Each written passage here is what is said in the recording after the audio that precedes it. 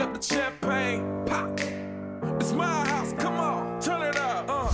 Hear a knock on the door and the night begins. Cause we've done this before, so you come on in. Make yourself at my home, tell me where you been. Pour yourself something cold, baby, cheers to this. Sometimes you gotta stay in, and you know where I live. Yeah, you know what we is. Sometimes you gotta stay in. Welcome to my house, baby, take control now. We can't even slow down. We don't have to go a while. Welcome to my house, play that music too loud. Show me what you do now. We don't have to go a while. This is episode number 113 of Cowboy Shit with Ted and Wasey. I'm Ted. He is Wasey. We are freshly back from Florida. Got a little bit of sun, a little bit of... I'm peeling. Yeah, me too. Where all are you peeling right now? I'm peeling on the back Just of on my my hands. My hands, my wrists, and like my Your forearms. wrists too? How about Yeah. your legs? Your legs all right? Not yet. Oh, they're fine. Yeah. But nothing they that- won't be not fine any- soon, right? What do you mean? Well, like if your hands and everything else is peeling, your legs will probably be Oh, peeling. yeah. That's part of the process, though. It's true. And we, Yeah. my ear lobes were peeling. My neck was peeling. Because you weren't All wearing that your stuff. fancy hat as much as you should. I should have probably wore it more. But you got a little toasty out there, Wace. She was a little sunny for you. Yeah, it was a nice little sunburn. I usually get like 1 or 2 good sunburns a year, and then I'm tanned up for the rest of the summer. So it's nice to get a head start on it. It's an early one, hey, because we're early March- one. We're not gonna. March. I mean, it is pretty warm this week, though. This is an abnormally warm part of March, as far as my memory serves me, but I could be wrong. Yeah, I think spring's officially sprung. So I think we can. Or yeah, when does that happen? I Tuesday. think it was like just over this Spring weekend, begins the wasn't it? 20th. It's today. Yeah. So there you go. Well, how about that? Spring is officially sprung. So How about it? it's nice that we're coming out of it. Today's kind of a windy, nasty day, but it was nice to. It was nice to come home and it not be minus 20, minus 30 because that was miserable last time. Yeah, it was very nice to get out of town and have a warm one because it was nasty cold the day before we left, wasn't it? It was cold enough. It's like minus 10, minus 12, I think. It was around cold, cold enough for you to notice a difference going from here to Florida. Correct. Yeah. But so, man, Florida. I think that's the first thing here. We what do we? Yeah, because we recorded the last show right after the American. So So on the 11th of March, we packed up, went to Orlando, and landed in Orlando that night. Got some food at TGI Fridays. What else did we do? Then we didn't do much the first day. We kind of just traveled, got to where we needed to be. We went down to Disney Springs, like the shopping area for Disney, that's right. Which was really cool. I killed my feet in about 3 minutes. Yeah, that was poor choice of footwear on your end. It really was. I did not know what to expect with Disney Springs. I probably should have paid more attention, but little did we know, it turns out there was like a Universal Springs right across the street from our hotel we could have also went to, but didn't realize about that till the next day. But anyways, we got to spend some time at Disney. What did we do? We actually didn't even get any food there. That was the plan, was to go down there. We're trying to get food, but it was so busy. But that was the one Friday thing I learned. Yeah, you got to have reservations, man. People book like that kind of shit like so far in advance. It's crazy. Oh, yeah. It's impressive how the force that people have for those trips. But I guess for a lot of families, it's like their one trip they do a year. So or less. Some people probably only go there once in their lifetime. Yeah, for sure. Not many people decide they're going, like us decide we're going the week before and have to scramble to throw together a quick trip. Yeah. That was a cool day one. Yeah, day one, Disney Springs was quite neat. Then we went to the next morning. You got up. For those that voted in the poll, Wasey did not make his morning run. Now I'm a liar. I'm a fraud. I'm a fraud. Fraud and a chode. Did not make. In my defense, we stayed up till like way too late watching PM. Spider-Man. Oh yeah, that's right. It was like midnight. That's true. No, it was like one. I think it was one o'clock, 1:30 by the time we were actually turned her off. It was a great movie. It was worth it. It's hard to one of those ones is hard to turn off if you're near the end. And how about American TV? How entertaining American It's TV good, but their commercial breaks are so long. Yeah, it's so exhausting, man. After being like a person who's been on streaming services for so long, it's commercials suck. They're the terrestrial worst. Commercials are awful. What the normal people watch or whoever. I don't even know how many people have cable nowadays, but it's miserable, the commercial side of things. I'm with you. It's good. It's good stuff. Did not make he did not make the run, but he did make a number of miles at Disney World. I put a 13-hour shift in at Disney, so there was I think it evens out in a sense.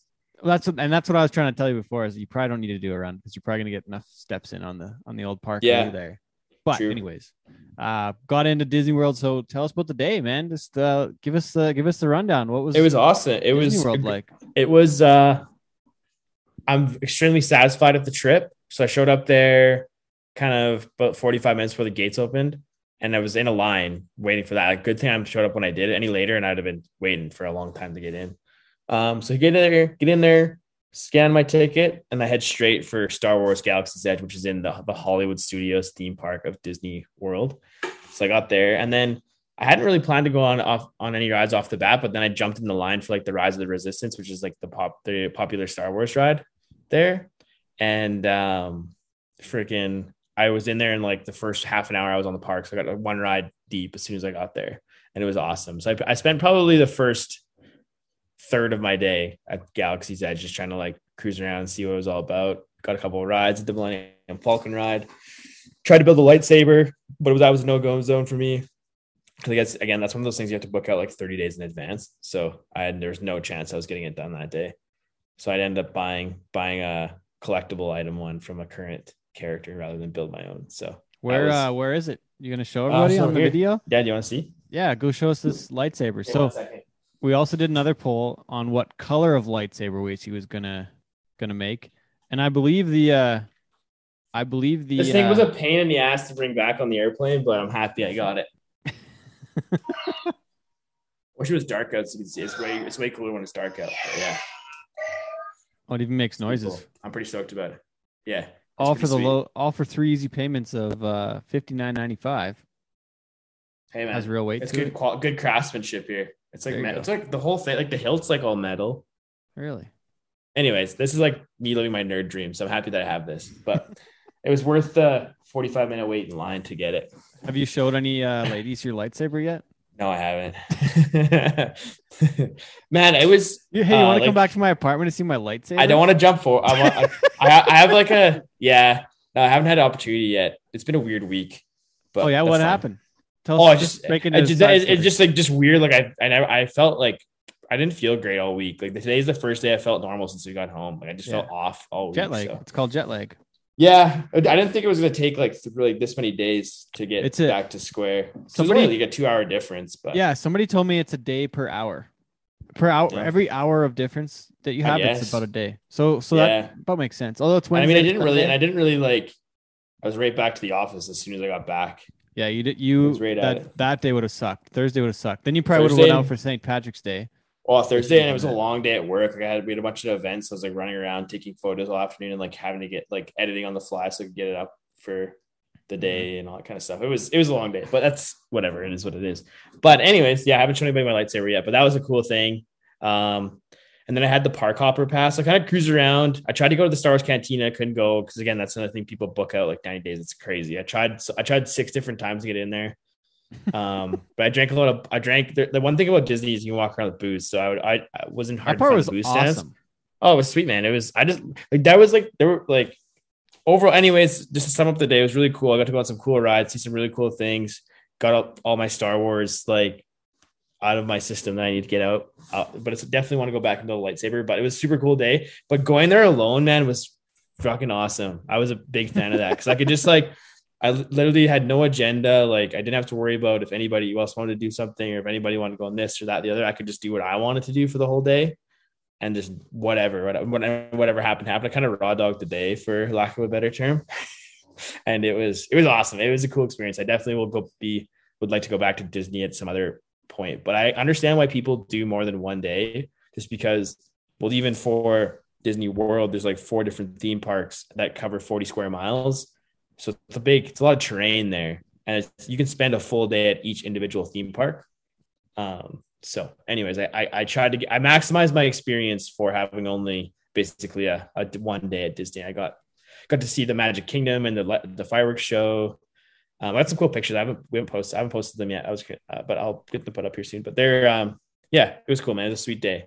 And you guys had a cool day too, though. You went to Cape Canaveral to NASA and to we went to the studioing. We went to the Kennedy Space Center. So Kennedy Space Center, about an hour and a bit over at Cape Canaveral, where they launch all the rockets now. So like SpaceX is there, and so is Blue Origin, Jeff Bezos' company as well. So it's pretty. Bezos. Yeah, Bezos is pretty cool to go and do that, and then what else? Yeah, so saw all the rockets. I have to say that I was really proud. I was proud to be Canadian when we saw the.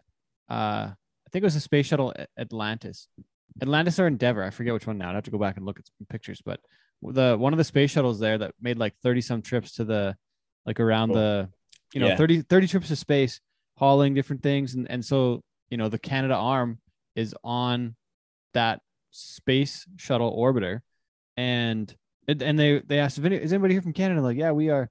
Like, oh well, they said thank you. It was like kind of neat, and I felt proud to be Canadian at that point, where like Canada was part of the space program, and like I just thought it was really cool to see something like that. That's like, it's a cool moment because we haven't really been able to go and do much stuff lately.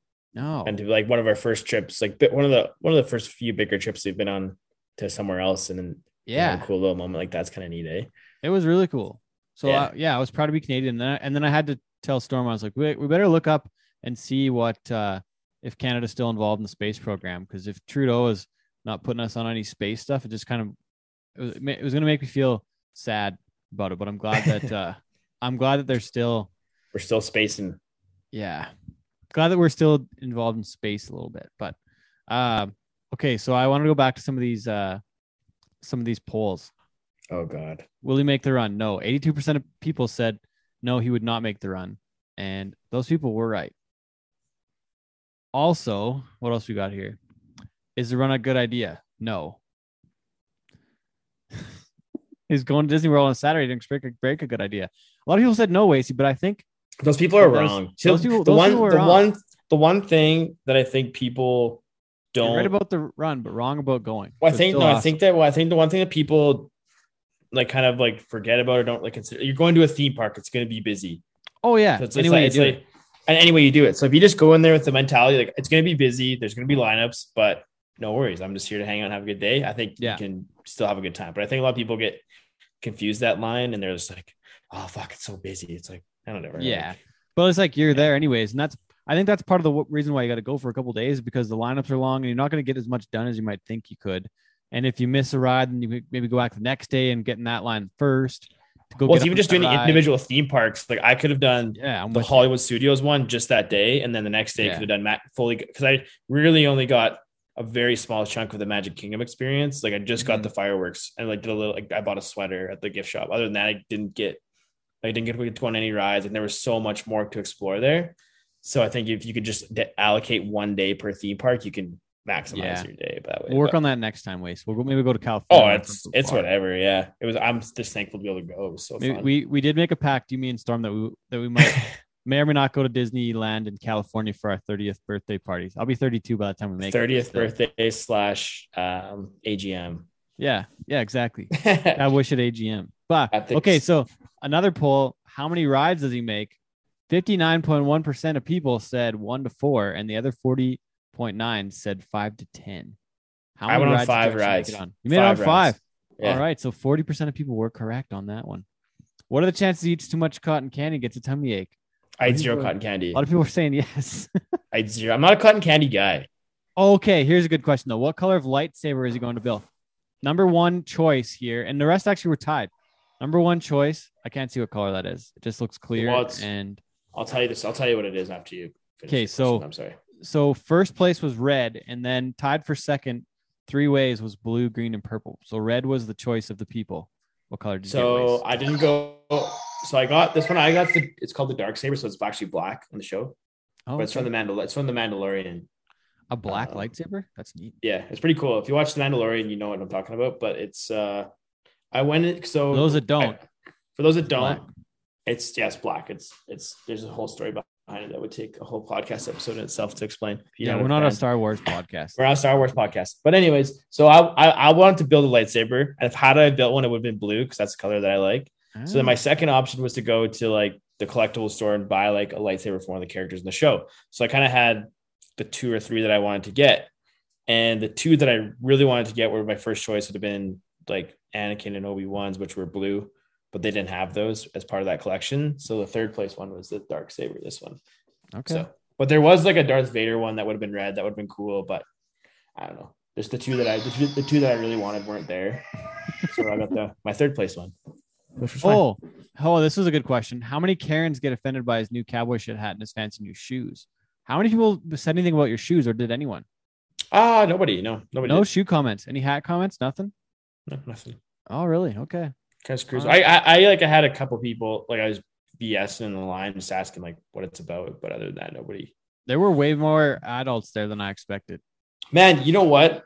I'm gonna. It was like our age of people were there mostly. Yeah, you know what? Disney as an adult slaps. So if you have kids or if you don't have kids and you're hesitating going to Disney, just go. It's a fucking blast. Yeah, they just walk around, and and like beers. It was like $8 for a beer. Like it's not that bad. Yeah, it's just like going to a hockey game. It's like going to a big hockey game. But it's like, it was one of those things where, it was so fun. I just had maintained a nice little buzz throughout the whole day and just cruised around Disney. So after that, I kind of want to go again. And I want to go. I think we got to go to California though. It's a little closer. So we'll make another Disney tour in a while. But anyways, from there, got done at Disney. Storm and I went to Universal Studios. We got done at the Kennedy Space Center. Then we skipped over. We got done there at like 2:00 kind of thing. So then we were like, well, got all afternoon. So we went over to Universal. We saw the Harry Potter stuff there. It was pretty neat. Drank some Duff beer. Yeah, drank some Duff beer in the Simpsons land. And you guys would hit like a handful of rides as well, hey? Yeah, we hit a few as well. We probably hit 5. Mm-hmm. We hit a few. It was entertaining, and no like really really roller coasters, but it was still awesome time. We had a good trip. So just something different and exciting, and just kick loose a little bit. We haven't done a lot of that in quite a while. So was next morning. We woke up and went to. Should we save the second part for the second half? Well, we could. So we'll go to our coming up as part 2 of our Florida trip. So part 2 of the Florida trip, presented by our friends at Wrangler. We'll catch up with that right after our interview this week with PBR's Chad Blankenship talking PBR teams. So I hope you all enjoy this interview, and we'll tell you more about Florida after that. All right.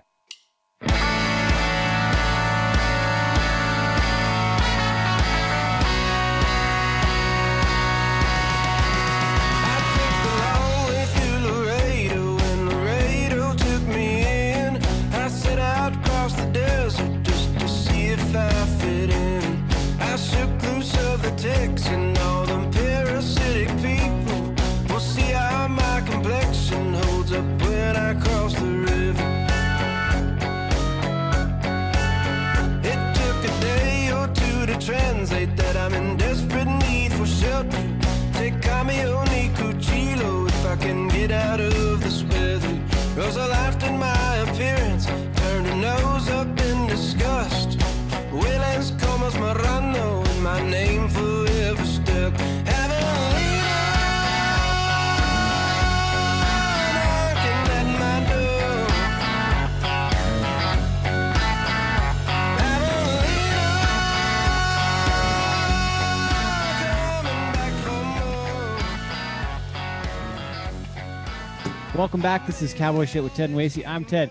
He's Wasey, and we are with this week's guest. He is a senior vice president at the PBR, leading the team's league development. Please welcome to the show, Chad Blankenship. Thanks for joining us. Absolutely, guys. My pleasure. Good to see you both. It's been a while. I don't know when we would have caught up last, Chad. It was probably World Finals or something somewhere. I kind of forget now, but it's been a little bit now. It has been. Not as much cross-border travel, although thank goodness it's finally picking up. Finally back. Well, I think we'll get right into this thing. What we're gonna do is a big part of this show is going to be PBR teams, but one thing that caught our eye when Wasey and I were doing our pre-show research was some of the stuff you've done on your way to the PBR. So Wasey, why don't you kick it off? Well, like, as we're talking off camera there, you had specific, Ted said, ESPN, you've worked on some really cool projects outside of the Western world. So talk a bit about that journey and how you ultimately ended up with PBR. Yeah, I mean, I started my career when I got out of college in advertising and marketing. Had a lot of fun there, creating some really good, compelling ads. And one of the things that was most rewarding about the job was just being able to work in a space where the trade craft is all about folks' emotional draw, to the brand or whatever I was working on. And just as a marketer, when that natural energy exists, people don't generally get that excited about their soap, but they get super excited about sports and entertainment. And so I learned that pretty early in my career as a marketer, and learned that I got a lot of juice kind of in that area. So when I transitioned out of advertising, the first job I had, I moved to New York City. I grew up in Broken Arrow, Oklahoma, which is, as some of your listeners and viewers will know, is southeast Tulsa, in the heart of cowboy country. Although I won't suggest that I really grew up cowboy in the traditional sense. So I lived in Dallas and Portland, Oregon, and Los Angeles, and lived in Asia for a year, and traveled around, a little bit of a life study abroad. And then when I came back, I really pursued a career in sports. And so my first job moving to New York City was New York was bidding for the 2012 Olympic Games. And I worked on that for a couple of years, trying to drum up support around New York and the business community to get folks excited about the Olympic Games. Obviously, that Games was ultimately awarded to London, and they put on a terrific show. But it was a really fun way into sport, and had me thinking a lot about kind of the purpose of sport, beyond entertainment. And I think this ties back to cowboy values. One of the amazing things about sport is witnessing athletes of at all levels achieving their goals and achieving more. And maybe that's breaking the 4-minute, mile barrier. But it's also, I think, just everyday athletes, we can relate, whether we're running around the rodeo arena or, a marathon course or whatever it is. And so I find that aspect of sports, the human achievement aspect of sports, to be really inspiring. And the Olympic movement is at least purportedly rooted in that. So that was a thrill. And then I went from NYC 2012, as it was called, to ESPN, and had a really long and very rewarding run there of about 7.5 years. We could talk about that more. Worked in a pretty wide array of different marketing capacities there, on everything from motorsports with NASCAR and NHRA, and IndyCar, to college sports, college football, college basketball. And then I worked on a pretty key Disney initiative down in Orlando related to what is now called the ESPN Wide World of Sports. One thing so I creeped your LinkedIn, as most professionals do these days. And one thing that really stood out to me was you have your master's in spiritual psychology. And one thing that I think a lot of people miss if you're not involved in marketing directly is like how much psychology plays into the marketing field. So what led you to take that as your master's, and how has that helped you along your journey to where you are now? Yeah, great question. An unexpected one too. So the master's in spiritual psychology was as much about personal discovery, to be quite candid, as it was about what I anticipated the professional yield would be. Although with the curriculum, I will say that it did give me a stronger skill set to look a little more inward with myself, but also in, I think, developing greater empathy and working with other people. So it's definitely yielded some unexpected and really rewarding kind of consequence in terms of leadership and management, and certainly working with consumers and brands. But I think, Wasey, one of the keys, from my point of view, one of the keys with marketing and being good at it is an ability to immerse oneself in the target audience and really understand, what is their psychology and relationship with the product, the service, the sport, the entertainment vehicle, and then using that insight to kind of further their emotional connection to whatever it is that we're trying to market or sell, and then ideally even improve the the product or the service or the experience to the benefit of the consumer. That I feel like is when it works really well. So that leads into the next question quite well, I think. So going back to your time in the advertising business, a couple of brands that stand out: Activision, LA Times. You had Continental Airlines at the time, which is now United, Home Depot, Wyndham Hotels, Coca-Cola, Diet Coke. Like, we got to talk about some of that stuff and some of the most memorable ads you might have been a part of that you can maybe share with us. Yeah. One of the most fun things that I worked on was while I was at an agency in Portland, Oregon, called Wieden & Kennedy.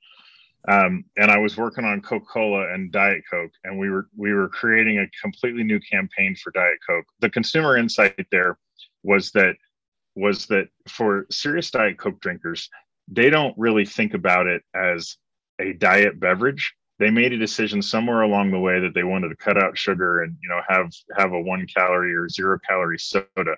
But when you do consumer research with that audience, they don't call it Diet Coke. They call it Coke. They say, I'm going to go have a Coke. Theirs is in a white and silver can instead of a red and white can. But for them, it's still Coke. And so rooted in that consumer insight, we went off and shot some TV commercials. And the fun part of this was that you guys will remember Kevin Smith as the director of Clerks, and Jay and Silent really created Jay and Silent Bob, not just the director. Dogma, Chasing Amy, a whole bunch of other films. And so he wanted to do some TV commercials at the time, and we brought him in to direct. And we're shooting one of the scenes at the Central Park Zoo. And at the time, Kevin was pretty tight with Ben Affleck, and so Ben Affleck pops by the set. And at that point, I think when we were shooting this, it was probably just after Good Will Hunting. And so we're shooting. And Ben comes by, and he'd mentioned that Ben was going to come by, which was pretty cool. So I met Ben and whatever. And then at one point, you know, half an hour goes by and we resume shooting, and I sort of glance over and my eye is caught by this amazingly beautiful, like natural, just completely beautiful woman. And did a double take. I was like, oh my God, that woman is so beautiful. And then look away, you know, so I'm not rude. And then I do a triple take, and I realize, holy crap, Gwyneth Paltrow is on our set right now. No way. Because this is when Gwen and Ben, I mean, I'm going back. This is late 90s, but Gwyneth Paltrow and Ben Affleck are an item at the time. And there she is, you know, no makeup, hair pulled back, trench coat, wearing Chuck Taylors. Just like, wow, this is why movie stars are movie stars, because they don't just translate under good lighting. They also translate under amazing natural lighting. So, you know, that's a little bit of a sort of a fun celebrity outcome of a TV commercial shoot that was completely unexpected. It's fun. The next experience I want to talk about is one more thing on the marketing side. What was the worst fail on the? That's a good one. Yeah. Nice. There had to be a bust somewhere along the way. And there had to been one where you were confident that it was going to hit. And then it just, because I've had this happen, even like with the TikTok videos that I make, like I'll put so much time and thought and effort into it. I'm like, yeah, this is gonna be a banger, 1 million views coming up, and it gets like less than 5,000. I'm just like, fuck. And now I post one. I got it. Yeah, I got a good one for you, and it's a personal fail in the context of marketing. It's not one that I'm going to ascribe to anybody else. So I'm at ESPN. I've been there about 6 months, and ESPN gets back the rights to NASCAR. ESPN and NASCAR were like thick as thieves in the early days, and then NASCAR decided to take its rights somewhere else and went to NBC, and got a lot of broadcast coverage, and it really helped elevate the sport even more. And Dale Sr. died, which also contributed to a lot of fans, you know, kind of coming back and rediscovering their love for NASCAR. And then, but what NASCAR was missing out on during that time frame that it had gone away from ESPN for 7 or 8 years is that it wasn't part of the day-to-day conversation on the Sports Center. ESPN didn't have any rights to show any of the racing. And in this era that I'm describing, we weren't all getting our news from our phones every morning. Sports Center was the way that a sports fan woke up in the US and Canada, frankly, during that time frame. And so when the announcement went out that ESPN was once again going to have the rights to NASCAR, I went to my boss again. I was pretty green there still, only been there about 6 months. And I said, listen, if there was any opportunity for me to work on this thing, I would absolutely love to work on NASCAR. I know that I would just crush it. It's a sport that has so much passion, etc. Lo and behold, he calls me, 30 days later and says, hey, remember that conversation we had? You got it. We're giving it to you. I'm like, holy crap. It's amazing. So we do this launch campaign for NASCAR, and it has all these components, and we're flying all over the country, and we're shooting in Charlotte, and we're shooting in, I think we went down to Homestead outside of Miami, the track down there. We went out to Fontana, the track in California, and we're just shooting all these different components to the advertising campaign. Okay. I'm out in California. And at this point, it's maybe a year. This was the second phase of the campaign. So it's a year. And at this point, I met a bunch of drivers. I've probably been to 15 NASCAR races. Like, I understand it. I've spent tons of time with the athletes, etc. And so we're doing the second season NASCAR campaign. And I'm out in California at the Fontana Raceway. And the principal character is a very Wasey Anderson style good old boy that we've cast, who's a key fan. The scene that we're shooting, he's standing on top of an RV, which is very common practice at a NASCAR race, and the cars are zooming around and around and around, right? And so wardrobe has wardrobe for our principal character. And if you envision Wasey, you've got the right guy. And we want him to wear shorts. And for some reason, the wardrobe stylist has this selection of shorts, none of which are perfect. And she's got these corduroy Ocean Pacific shorts that are just like a little bit too short. They're coming off on our guy as like short shorts. And I comment that, like, this isn't going to work. And unfortunately, there are literally no other shorts in our principal cast's size. And I call my boss on the phone, and I'm like, it's making me a little bit comfortable, but uncomfortable, because I don't feel like this guy is really, this is not supposed to be an ironic commercial. With his short corduroy shorts on. And the advertising agency who we've hired is like all over me to approve it, because the creative people think it's great. And so I call my boss for some advice, and he basically says, the decision is on you, Chad. Don't get Stockholm syndrome though, with the agency pressuring you too hard. If you think that it's not right, put the guy in jeans, which was great advice and should have been easy advice. And as the next half hour transpires, eventually I allow the agency to convince me that the shorts are going to be okay. Oh, no. And so we shoot the whole campaign. There's no time to go out and buy other shorts, by the way. And the Fontana's in the middle of, it's not really in the middle of nowhere, but it may as well be. So there's no time to go buy more clothes. We got to start rolling camera. And so we shoot the commercial, and there's plenty of shots of the guy, waist up where you can't see his shorts. But there's the establishing shot where the camera's a little wide and you're seeing the cars go around the track, and we've got our guy in his shorts. And you can tell where we're going here. I made the wrong decision.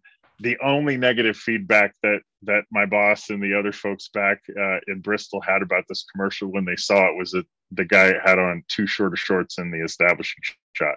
So I think the point of that too long story is just, when you have an instinct around something like that and you're kind of creating art, when it doesn't feel right, trust your instincts that it's not right and make a different decision before you spend $250,000 on a TV commercial that feels tone deaf because the guy's shorts are too short. Oh man. And it hit the networks and stuff? Like it went yeah, it did, because we didn't have another choice. Was it well received? We didn't have another choice for the shot. So yeah, I feel like I've got to dig that up at this point and send it to you guys. That's funny. So it wasn't a federal offense, but it just felt tone deaf. And you don't want, the thing about sports, especially, this is true of so many things in life, but as a marketer, one of the other key rules of sports is that authenticity is so incredibly important. I mean, you guys know it. This happens a lot of times when a brand comes in and tries to co-opt the cowboy world, right? There are just some truths, and there's some subtleties about the cowboy way of life for cowboys and cowgirls. And when somebody from the outside comes in and tries to do, storytelling or narrative, like in our space, you can quickly tell when the authenticity is just not there. Yeah. You know what? You like with the Yellowstone craze and everything, you see a little bit of that. You know, like Taylor Sheridan's a cowboy guy, and like for the most part, he's pretty accurate, but you can see where they've added in some of the Hollywood elements or they've missed the mark. Like I remember for a couple scenes from the first season where they're branding in the rain, they're pulling a calf in the middle of a field, where it's like anybody who has any type of farming or ranching background can pick that out. Cause like we never would have do that growing up. Like you can't brand in the rain. If you try to pull a calf in the middle of a field, the cow's going to kill you. Just like stuff like, and there was even when they did the first 1883 cut scene in the second season or season 4 or season 3 of Yellowstone, the cows still had tags in their ears. Right. How would a cow have a tag in its ear in 1883? Just like little things like that, where it's, you know what I mean though, where it's like they're on the right track and they got it, but just like these few things, it's the real people are going to pull it out. Or or the scene they did the Mexican fighting bull in the dark. Like who has a Mexican fighting bull that's kicking around their ranch? Like I know 0 people. Right. That grew up around that has a fighting. Unless you're raising Mexican fighting bulls, raising them. But then you don't have a bunch of cows, milk cows and beef cows running around. Yeah, so just like stuff like that, where it's like, I mean, to the average person, they wouldn't be able to point that out, but for people from our walks of life, it's easy to pinpoint that kind of thing. It's a interesting thing. It's a great example. Yep. Okay, nice. So ESPN, where else do you want to go on that, Wace? Yeah, I mean, yeah, we can move into the team stuff. We could be here for 2 hours. So yeah. I'll just we just need to have a bullshit one of these days. Anyways, I'd just like to hear all these stories. Well, let's have a couple pints. Yeah, a couple of pints. Well, so we're actually working on coming to Cheyenne for the first one. We actually have the dates where we might be able to make it work to be in Cheyenne. So, okay. So team starts in Cheyenne. We can say that the 25th and 26th of July, right? Is that the first event as PBR teams? Is that right? That is correct. It's like you've hosted a podcast before. Your segue there was so smooth. I just have to acknowledge that. We've done 113 of these suckers now. We're still not good, but Cheyenne. So this has been a concept that's been in the works for, I guess, first off, how long and what did it take to get to be here? Like there's so many ways to go. Yeah. Why? Yeah. And why? I mean, we would say a decade plus. Our commissioner, Sean Gleason, would say easily a decade plus. A decade ago, there was a previous Global Cup concept that was called the World Cup, at the time. Like 06, 7, 8 kind of thing, wasn't it? Yeah, and that's right. Mexico, Brazil, and the States. Like we actually had World Cup in Barbados, which was unbelievable. I was watching parts of it. And the Mexican one sounded wild too. Remember Richard Jones telling us about that one? It looked nuts. They said it was wild. I think that was the first time that PBR had experimented with the team format. And the economics of it I think was the main issue, weren't totally like bearing out the way that they wanted to, but Sean had always had it in his mind that there was something there with teams. And so obviously 3, 4, or 5 years ago, we revived the nation versus nation team concept. We started in Edmonton. As you guys know, we went to Sydney, and I think we've now done 3 of them at Cowboys Stadium here, and frankly would have done more if not for COVID and international travel. But what I feel like I've seen in the 6 years that I've been here, and you guys will have your own points of view too, because you've been around for a long time. But what I've heard from the riders, and certainly what I think I've seen with my own eyes with these team format events, is that the guys ride to the occasion and they ride at a higher level. They talk about riding for a purpose that's bigger than they are. And I think the teams that have been better coached, the athletes definitely feel that. I mean, for those of your listeners who watched the Global Cup last weekend, candidly, I think on paper, the Brazil team looked strongest coming in. And the Eagles coach, Ross Coleman, could have made some different decisions about other guys that, he might've brought in to the Eagles squad. But what he managed to do, and I think this is it's a credit to the riders for sure. They ride the bulls, but it's also a credit to Ross Coleman as a coach and what he saw in these guys as bringing them together. I think that team was coached to a first place finish rather than a second place finish. And it speaks to the potential, of the team format. We also, during the COVID shutdown, you guys know we did the Monster Energy Team Challenge. That was a bit of a sort of creative approach to feeling the need to unleash the beast and the world points race aside, none of us knew obviously at that point how long COVID was going to last. And so we're trying to create continued earning opportunities for the bull riders and the stock contractors. And we said, hey, let's try, the team concept again. But all of those things. And then of course we've had Cowboys for a Cause. We've done a couple times on the USS Lexington down in Corpus Christi. And we're going to do another one in this May in Tampa, Florida. And from all of these things, we've just been learning and tweaking a little bit on how do we put a format, together that can really work. And I think we found it. It'll be, I'll have a stronger point of view about that on November 6th next year after we completed a full season. But we have pushed and pulled against the format internally over the last 6 months a lot. And we've gotten feedback from the riders, from the team owners that we have assembled now. And I'd love to speak more about them, from the coaches that have come in and signed up with the teams. I'm happy to talk about that group of legends as well. But I'm so bullish on this concept and what can happen. Our sport, some of our riders work with trainers on a relatively regular basis. Some of them go to bull riding schools and they continue to get, what I would characterize as coaching from their mentors, whether that's, Cody Lambert or Jerome Davis or JW Hart or, any number of other legendary bull riders, some of whom are obviously amongst our coaching ranks now. But none of the guys are really consistently working, season in and season out with coaching and training staff that are all united around them as a team. And I think that there's a lot of untapped potential there with riders having the benefit of that kind of coaching. The other thing that teams is really about for us is kind of like what I spoke to with the Monster Energy Team Challenge last year. We're always looking for continued opportunities to put more money in the pockets of our bull riders.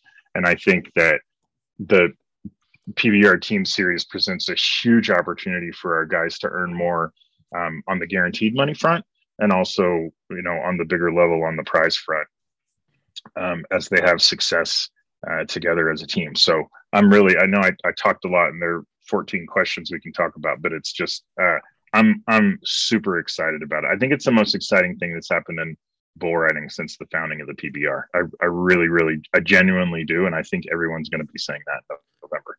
It's the most major change in format, and the PBR already had a format, a better and more defined format than any other Western sport, in my opinion. I know Flint and I talked about this probably like 6, 7, 8 years ago, and it was kind of something that like clicked when he was on his show. And I said, the PBR and most bull riding events have an actual format that's consistent everywhere you go. We have a first round and a long round and a short round, and you have a winner each night. No matter where you're going to a bull riding, you're gonna have a winner.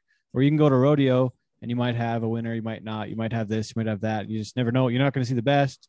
But it's hard to be a casual fan of rodeo. Yeah, where with the PBR you get a winner every night. So with but like I said, it's this, and like you said, this is the biggest change. This is the biggest change ever in the PBR to have a shortened world title race, which is the individual competition, and now have another whole season where a guy like Jose Vitor Leme, if he just wants to be riding the world title race, he doesn't have to go to teams. It's going to be somebody you're going to miss having, but he technically does not have to go on the team side. He could have an actual off season for the first time ever. That's right. Well, I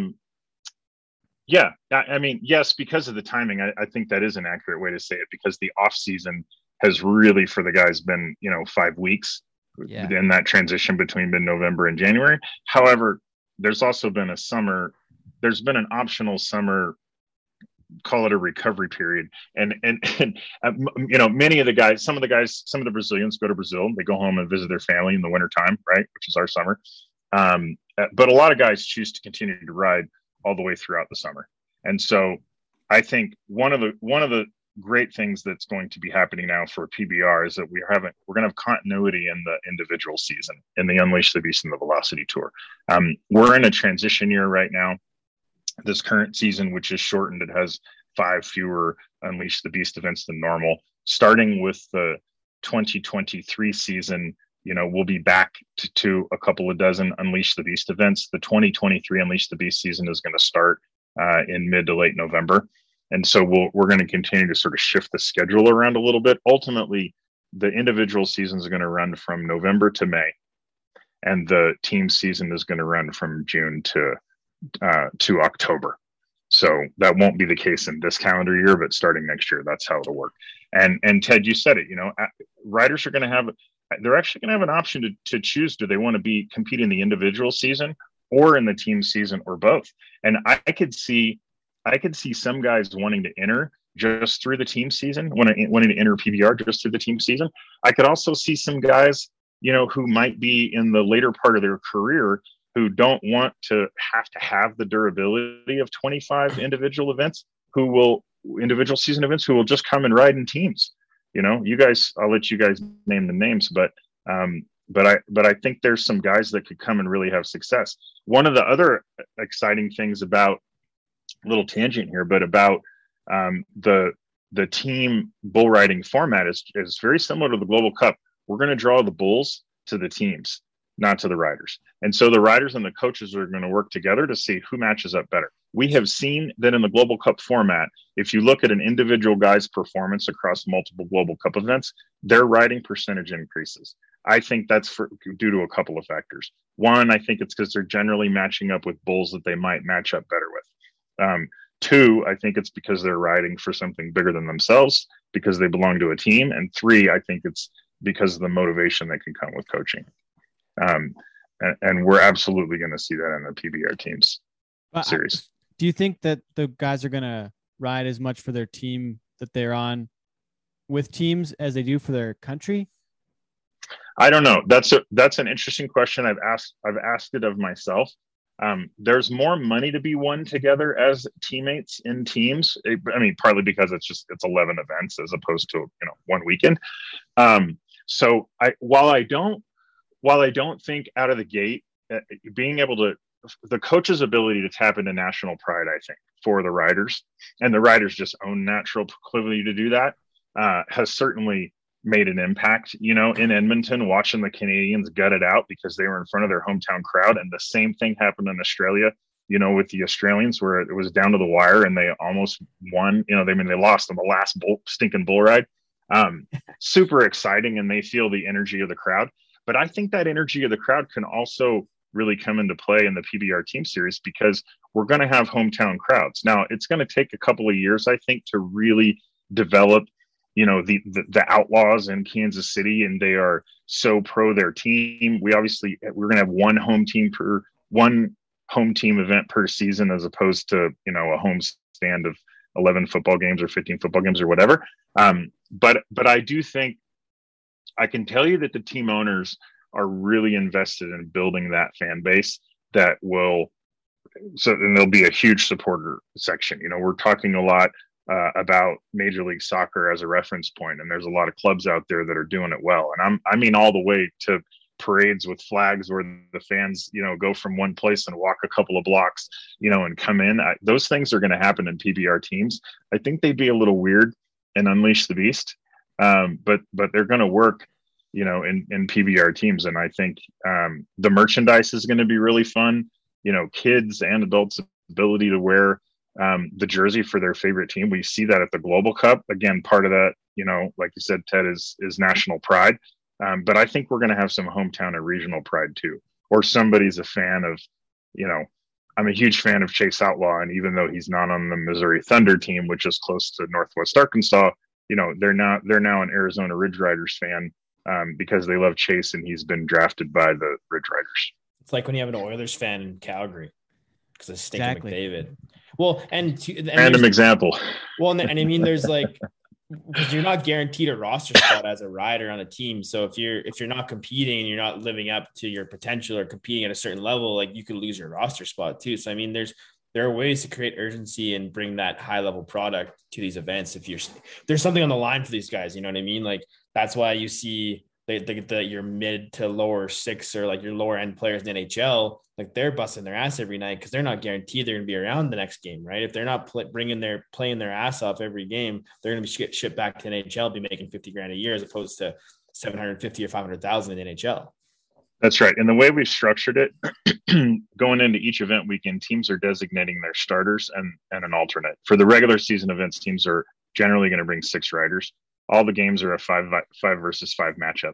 So you'll, you essentially have those 5 starters that you would assume are going to compete in all 3 games over the weekend. However, teams have the flexibility to bring that alternate in, off the proverbial bench in air quotes, and he can participate in a game too. And so the pay that the riders are going to earn, they're all going to earn appearance fees, aka show up money, but that's somewhat based on their designation as a starter or an alternate. In year 1, it's also based somewhat on draft position.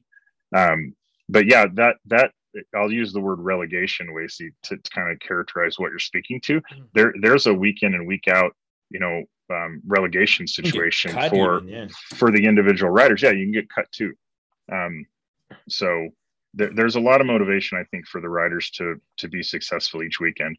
One of the other things that's different in this format from a prize pool. So in really simple terms, riders are going to be compensated by guaranteed appearance fees, and riders are going to be compensated by the prize pool. There are other mechanics at play too. They can have multi-year marketing agreements with their teams. So there's other ways to make money, but to just keep it simple, they're those 2 buckets of money for the riders.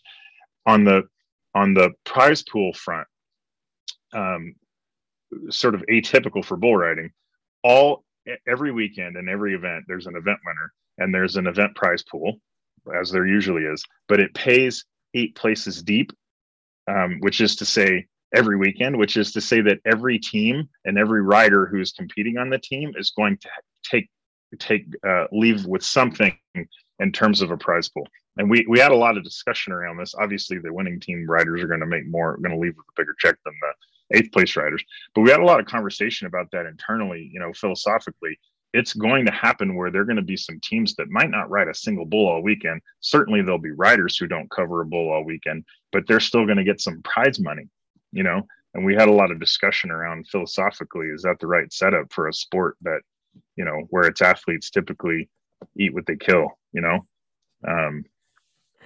maybe the wrong metaphor for bull riding, but you understand the point. You got to ride to eat. Yeah, but we think it's just the right thing to do for the riders to motivate them to have success each weekend. And then at the end of the 10 event regular season, there's a substantial, what we call regular season bonus that's going to pay to the riders, also 8 places deep. Should keep them motivated to have success, work hard every weekend, because it's a substantial pot of money that will pay 8 deep. And of course, the first, second, third place teams in the regular season rankings will earn the most, each of those riders. And then in the playoff, because we're starting with 8 teams, the championship event, the first 2 teams are the highest placed 2 teams are going to get a bye going into the first night of the championship event.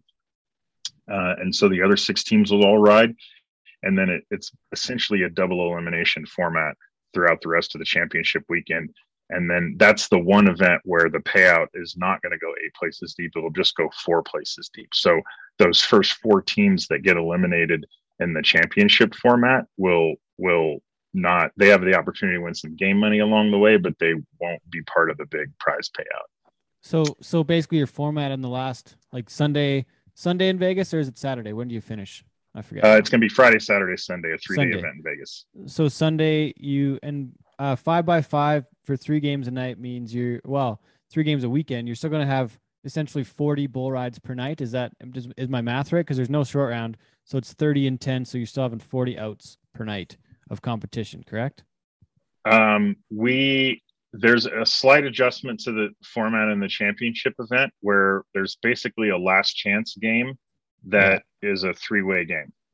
So that specific game has 15 bull rides because it's 5v5v5.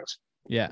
But are we still 40 rides a night essentially, or what is the math on that? Math right for the Sunday, I didn't answer your question well, because for the Sunday, you're correct. There are going to be 40 bull rides. So there'll be, the first seed versus the 4th, the second versus the 3rd. Yeah. And then, the losers will play each other in the consolation game to determine who finishes the season 3rd and 4th, and the championship games at the end. Championship game at the end. So that format will be 40 bull rides, because on the Sunday it'll all be 5 versus 5 matchups. And it'll be 2, they're gonna have to get on 2 bulls on Sunday, each team. Correct.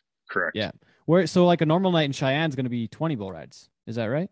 It's a little bit less. No, so every team plays. So of the 10 regular season events, 2 of them are 2-day events. Yeah. Cheyenne and Anaheim, they're the neutral site events. Basically, we call them neutral site because there's not a home team in that market. And then the other 8, which are all home team markets, they'll all have 3-day events. So here's the event format. So on, let's just say for simplicity, it's a Friday, Saturday, Sunday event. And in the case of Cheyenne, Monday, Tuesday are the same as Friday, Saturday. So Friday night, there's going to be 40 bull rides. There are 8 teams. Each team will match up against another team in a 5 versus 5 matchup. The whole game will be structured to play out. So Team Ted versus Team Wasey is going to be the first, we could call it, section of the night with a 5 versus 5 matchup. And we have resolution and Wasey wins. Yeah. And then tomorrow night, it's Ted versus Chad and Wasey versus Michael Gaffney and, so on. So it's sort of 100%. A round robin tournament format. And so what we're really tracking here is game wins. Yeah. So on Sunday, at the end of 3 rounds in a 3-day event format, we're going to probably have 1 or maybe 2 teams that are 3-0. Mm-hmm. We're going to have a bunch of teams that are 2-1 or 1-2. And maybe there's a couple teams that are 0-3. And secondary a lot of ties. Is aggregate score is how you declare your event winner for the weekend. If there's 2 teams 3-0, it'll default to aggregate score on rides. No, here's where it's fun. He's explaining so I'm listening. I'm listening. On the last day of competition, whether it's a 2-day format or 3-day, there's going to be a bonus round. Oh. 1 bonus round, 1 rider from each team. So can think about it as kind of an 8-bull short go. Yeah. In the bonus round, we're going to rank all the guys, first based on score and second based on buck off time. And we specifically need that buck off time because we need this to be able to break ties. So the team with the rider that has the highest score is going to earn 8 points, and 7, 6, 4, 3, all the way down to the guy who bucked off the fastest is going to get 1.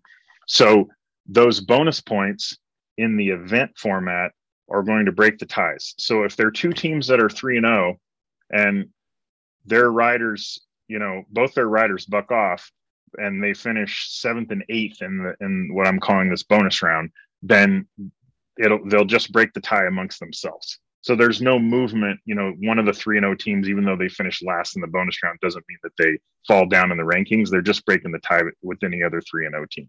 And then the same thing will be true, with the other placements. I was going to say, wouldn't it be the best score? That one is the winner take all for the weekend. Like they're the event champion, or is there not really an event champion? Like, is there no real? It's teams, bro. But you still there is an event champion. Let's say that there's 2 teams that are 3-0.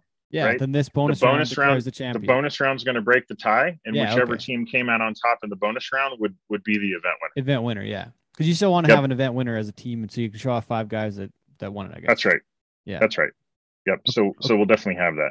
Then the other thing that will happen is we're going to be tracking the key statistic, maybe not the key statistic, but the key metric is going to be the win-loss record that the teams have based on their games throughout the season. And they're going to play 28 games. It just so happens the math works out and they all play each other 7 times. Is that the right math? I think so. Anyway, then at the end of the regular season, there could also be ties in the win-loss record.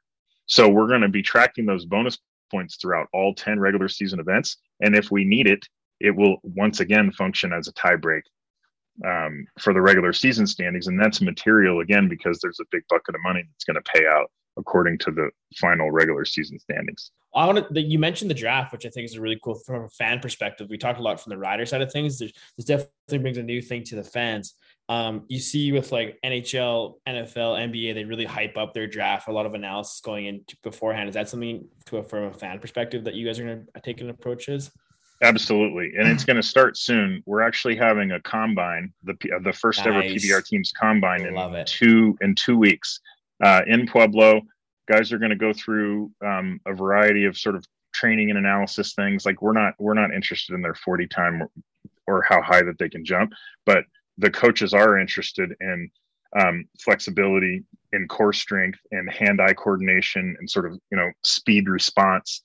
We have light boards and things like that at the PBR Sport Performance Center. So we are going to be doing measurements with the guys that have direct bearing or general bearing to bull riding, and then the guys are going to go who are participating are going to go get on some bulls too.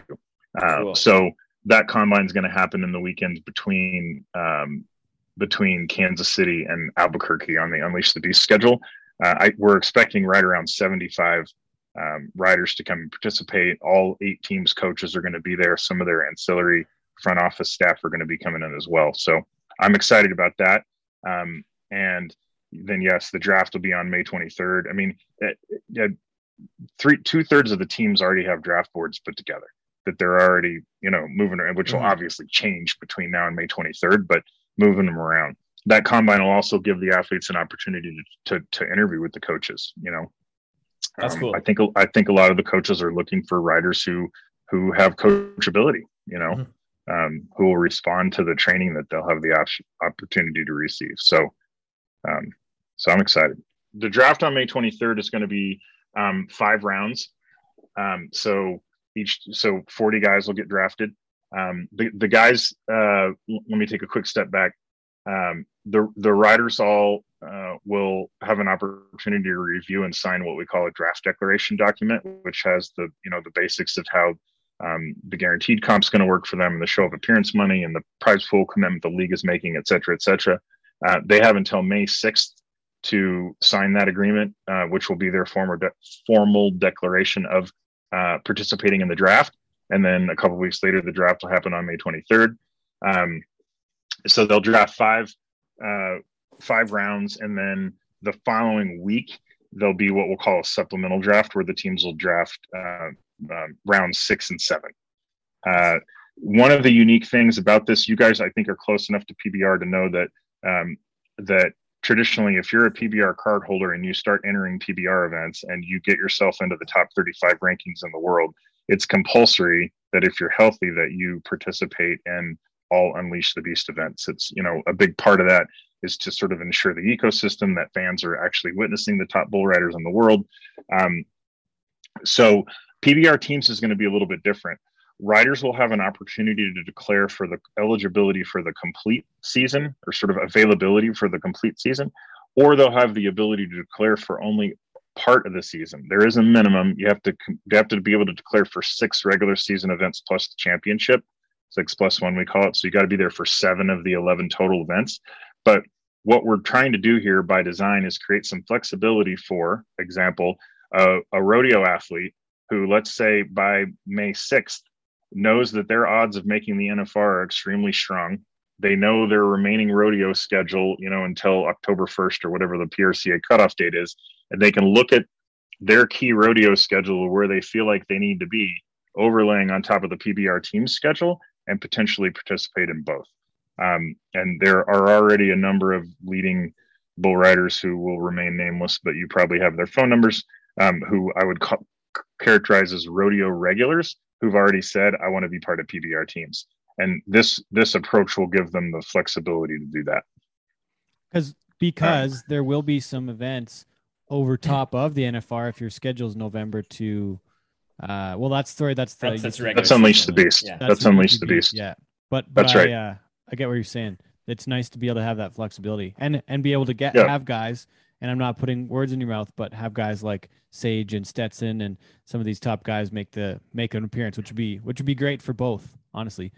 Be great for them for the earning opportunity. I mean, what they could earn in one weekend of a team's event is more than they could win at a lot of rodeos during the same time frame. So 100%. It's an earning opportunity for them too. Sorry, Wasey, go ahead. You got to go. One more thing. Again, from a fan perspective, like this is something I've always wondered too. Does the teams format make it easier to follow as a casual fan? I know if you're not really immersed in the way things are structured with the rodeo and bull riding, it's hard to follow the points and where people finish. But from a teams format, it'd be easy for a person who kind of just picks watching at a bar. It's like, okay, this team's winning. Absolutely. Absolutely. And the resolution happens right before your eyes. You're not trying to keep mental track of 40 bull ride scores, because you're watching a 5 versus 5 matchup. I mean, we're going to go back and forth, Ted's guy, Wasey's guy, Ted's guy, Wasey's guy, back and forth, back and forth, back and forth. Boom, we're done after 10 bull rides, and we know who won the game. So that's absolutely embedded in the design of how it works. I also think that it's going to lend itself more to gambling. We're all aware as sports fans that gambling, I think, is now rolled out. I don't remember the state count, but it's like half the country or maybe more. In Canada, it's good now too. Yep. And so I think that'll factor in too. And by design, we want to bring in, more casual sports fans who say, wow, this is exciting. And it's easier for me to follow these 5 guys wearing the same jersey, than a bunch of individual bull riders. And I saw that with the Global Cup in Canada. Like I had friends who aren't rodeo people, but they was on TSN live and they're watching Team Canada compete against all these different countries, and people were getting hyped up because they knew how to follow it, which I think is such a cool thing. I think that PBR teams, and correct me if I'm wrong too, Chad, but PBR teams could be one of your greatest achievements is in marketing and changing an entire sport. Like, have you had an opportunity like this before to put your mark on an entire sport? Because I think this teams and being the leader of the teams, you've been working on this for a long time, and you've gone through all these scenarios and built this. And tell me if I'm wrong, but what like? No, you're absolutely right. And I don't want to suggest for a moment that I'm doing this alone. There's a small army. There's a small army of people. But you are the leader in this segment of but yes, that is fair. And yeah, I agree with you, Ted. I think when this is as successful as we envision that it can be, particularly when, I try to look in the crystal ball at 5 years from now or 10 years from now. I mean, this thing, it's massive. The potential for media coverage, for sponsorship, for hometown fandom, and think beyond. We're consciously starting with 8 teams. We think that it's going to be manageable. It's going to be challenging, but it's going to be manageable. And we think 8 is the right number to set ourselves up for success. But 3, 4, 5 years from now, are we going to have 12 teams? And 6, 7, 8 years from now, are we going to have 16 teams? Heck yes. And at that point, at that point, it's huge. It could fill up half the calendar. It'll be a lot bigger than 11 weekends. Well, so does it become the entire sport at some point in the PBR, or will there always be that individual world champion race? I don't know. I don't know. For me, I'm a little hard pressed to think that that we'd walk away from the history of a world champion. And I think that's important. Not just looking backward, but looking forward. I think that's important because it's the crowning of what we believe is the best bull rider in the world, who's proved it because they've gotten on the rankest bulls in the world and for an entire season and have had that body of work. We could debate till the cows come home, the PRCA gold buckle winner bull rider, versus the PBR one. And I think that can be a fun and healthy debate, but both sports have it set up to say, this is the number 1 bull rider in the world. Teams won't really, the difference there is that we'll have the best team of bull riders in the world, no doubt. I think that'll be pretty inarguable, and we can put together our fantasy teams, of what all that would look like, and have those conversations like occur in every other sport. But so I don't know. It's a long-winded answer, Ted, but I think there's plenty of runway into the future for them to coexist. What I'm hearing you say, and what I think about here is the NHL started with 6 teams. I don't know how many the NBA and MLB started with. I'm not enough of a fan of them to know, but they started with that. And Sidney Crosby is a standout in the NHL, and so is Connor McDavid. And we can still have standouts inside PBR teams, and there could be a race for the scoring title of the guy who makes the most MVP of the league. MVP. You can have awards like those guys could still exist in the league.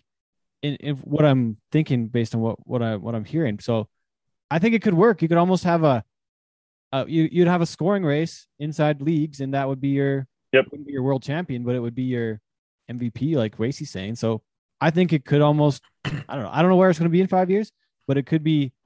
And going back to the marketing side of things, we're marketing bull riding in a way, and what you're building is making it something that's a lot more easy to follow, easy to understand, it's more marketable, because marketability is, for one thing, I feel like it's simplicity.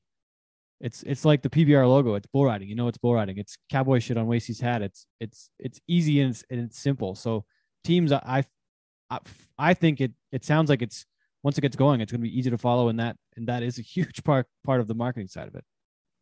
Yep, I agree. I mean, Wasey brought up a few minutes ago, and it's usually part of my opening comments on why teams, which is easier to follow, open the proverbial tent to more and more fans and traditional sports fans who say, oh, okay, I get this now. I can follow this. They don't have to be able to break down, how this bull earned 42 points versus 44 points and how that contributes to the ride. It's like, it's a little more of a one up, one down, kind of a situation. Well, and I've thought about the world title race being who rides the most bulls wins. Because if you go back throughout the years, whoever rides the most bulls pretty much wins. So you could simplify it down to if the guy stays on the most, he wins. Possibly. I don't know how that would actually break down, but if you look at a team's comparable, the reason why the Rangeline Derby, the Calgary Stampede, is so successful and why people like it so much is like Jimmy, who works downtown in Calgary, can come watch the chuck wagons, bet at toonies with his buddies. There's a winner every time. It's a race of 4 wagons. It's easy to follow, where if they come to the rodeo in the afternoon, they don't pay attention to the rodeo 101 on the screen. They have no idea what's going on. I've sat with my friends who I work with and on buddies I have in town here. It's like, if you're not an avid rodeo fan or bull riding fan, you don't know what's going on. Whereas in the teams format, it's easy. Like this team wins, this team loses. It's 100%. a clear cut winner every time. With chuck wagons, it's a race. Which nose crosses the finish line first? I don't have to know about technique to know that chuck wagon just crossed first. And in the team format, it might simplify it to say, the team. I think this is part of the point you were making, Ted. You were talking about the world championship, but it's like in the team format, the team that posts the most qualified rides is gonna win 70 or 80% of the games, and they're almost certainly going to win the regular season and in the championship season. It's going to be, the math is I think a lot of weekends is going to be a little less about trying to put up 92-point rides and a little more about you got to cover the bull, because 4 bulls is going to beat 3 bulls every single time. You know what I mean? 3 99-point bull rides can't beat 4 qualified rides ever. Yeah.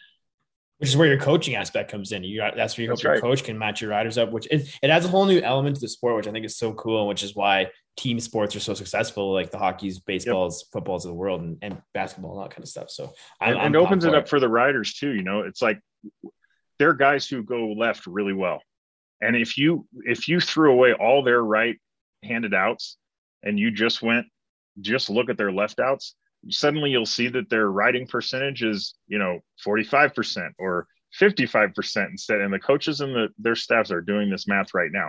So there could be a reason to draft the guy that consistently goes left really well, because you can decide to only put him on left-hand bulls. Like the odds of you getting a bullpen that only go right are pretty low, but if it happens to you as a coach, no big deal. I got alternates. Leave my lefty. And it's the same thing we do with pitchers. It's the same thing. Mm-hmm. Are we looking for short downs or is this a long down play? Which running back do I put in? Do I have 4 wide receivers on the field right now and nobody in the backfield? Or do I have, 2 and that's coaching. It's game planning and play calling and game management. Yeah. So I think it's just so, you can tell the excitement in my voice. I'm so excited that these kinds of classic sports things are now going to be able to apply to bull riding. I love it for 11 whole weekends. If you need some analysts, we know a couple guys who know a couple things about bull riding. For the Twitch stream, and who've been on stuff before. Wait, so you got to run, or where you at? I should get rolling here. Yeah. Go. I got a couple more if we're still good. Sounds good. Okay, take care, guys. Have fun. Thanks again, Chad. So one thing I had, there's a bunch of stuff we can get to, but I really wanted to ask about the logos. It's one thing we talked about on the show previously, but I was surprised that the logos weren't all consistent across the entire league, where the NBA, NFL, NHL, it's all really consistent. It looks like they're all almost from the same designer, where these ones there was a lot of variation. So I was hoping you'd speak to that a little bit as to how that happened. we really wanted to give the teams the flexibility to design the way that they very much wanted to design. And so and we had discussion around this, the benefit of consistency. But part of what part of what we want the magic to be here is that each hometown is going to have its own unique identity, its own unique brand storytelling. And the logo, I think, is a really key part of that. So, yeah, I mean, we've got the Missouri Thunder with a nice sort of, bullhead, bull skull in there. We've got the Austin Gamblers, that have a kind of an old school cowboy gambler in there with the dead man's hand, aces and eights, in the fix. We've got the Arizona Ridge Riders, which have a logo that to me looks a little Jumpman-esque, a little bit Michael Jordan Jumpman-esque. And I know that was a conscious design decision that they made. So the Carolina Cowboys logo, I'll give you a little tease here.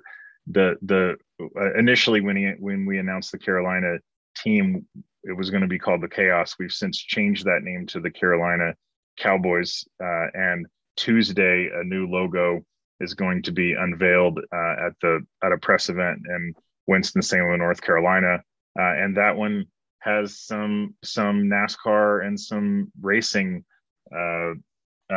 cues in it, because the team is being managed by a very successful NASCAR group, Richard Childress Racing, and Austin Dillon is the general manager. So there's a lot of fun to be had, I think, in the logos and the marks. And there's a look at the couple of logos like we were talking about. Austin Gamblers, Teton Ridge Range Riders. Yeah, the Ridge Riders. Ridge Riders. Yep. Carolina Cowboys, which is going to have a new logo. Kansas City Outlaws. Here's a look at this as well. And then Nashville Stampede, blue and yellow. I see Keith Ryan Cartwright already going hard on that one. Oklahoma Freedom. Yep, love the red, white, and blue there. That Nashville 100%. Stampede logo, the blue and yellow, partly comes from the Tennessee state flag. Okay. So that's exciting. Missouri Thunder, their color palette, of course, comes from Bass Pro Shop, which is their primary sponsor. The Johnny Morris, who owns Bass Pro Shop, and Cabela's owns the Missouri Thunder. And we didn't even get into that part of it very much either, but we could have. Talked about this incredible assembly of owners. I'll speak to it for a minute. I mean, we're thrilled. So there are 8 teams. 6 of them, the league has sold what we call sanctions, and then 2 of them are actually league-owned sanctions that are going to be operated by third party at arm's length from the league. So among our 6 owners, we've got some very successful business people, and also notably very successful sports operators. So let me riff through that. Mr. John Fisher owns the Texas Rattlers. John owns Ariat, well-known Western and English brand. He also owns the Oakland A's and controlling interest in the San Jose Earthquakes, both successful franchises in the Bay Area, really well-respected operator. The Arizona Ridge Riders are owned by Thomas Toll. Thomas founded Legendary Entertainment, among other businesses, very successful businessman, well-respected. He's also a minority stakeholder in the NFL Pittsburgh Steelers. So now we've got MLB, we've got MLS, and we got the Pittsburgh Steelers. And he's on the Forbes list too. One of the only folks I saw on the Forbes list. There you go. Egon Durbin owns the Austin Gamblers. Egon has a substantial stake in Manchester City, which is one of the 2 most valuable, European soccer, aka football, franchises in the world. He also owns a stake in NYCFC, which is one of the 2 MLS teams in New York City. He also owns 10% of Madison Square Garden Entertainment, which owns the New York Knicks and the New York Rangers. So we have the NHL and the NBA, represented as well. So it's really exciting to think about it. And then I mentioned a few minutes ago that Richard Childress Racing is will operate the Carolina Cowboys team. So that gives us NASCAR. And then there's some baseball experience in the operating group, which is called Prodigal Sport, that's operating the Oklahoma Freedom team. So, we love that. I'm very excited that these savvy sports operators are going to bring the experience that they have to the teams league. Of course, we've had a big number of owner meetings, and they keep informing the business plan for us too. The other team I should mention is Morris Media owns the Nashville Stampede. They own Western Horseman Magazine. They own Road to the Horse.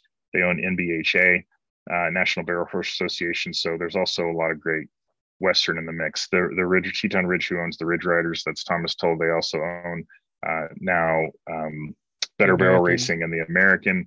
And so, some premier Western and equine sports properties are also in the mix. So it's exciting for us. So I had read at one point that the team buy-in or team purchase was either $2 or $3 million per team. And then I read another story somewhere where somebody thought that might've been undervalued. What are your thoughts that way?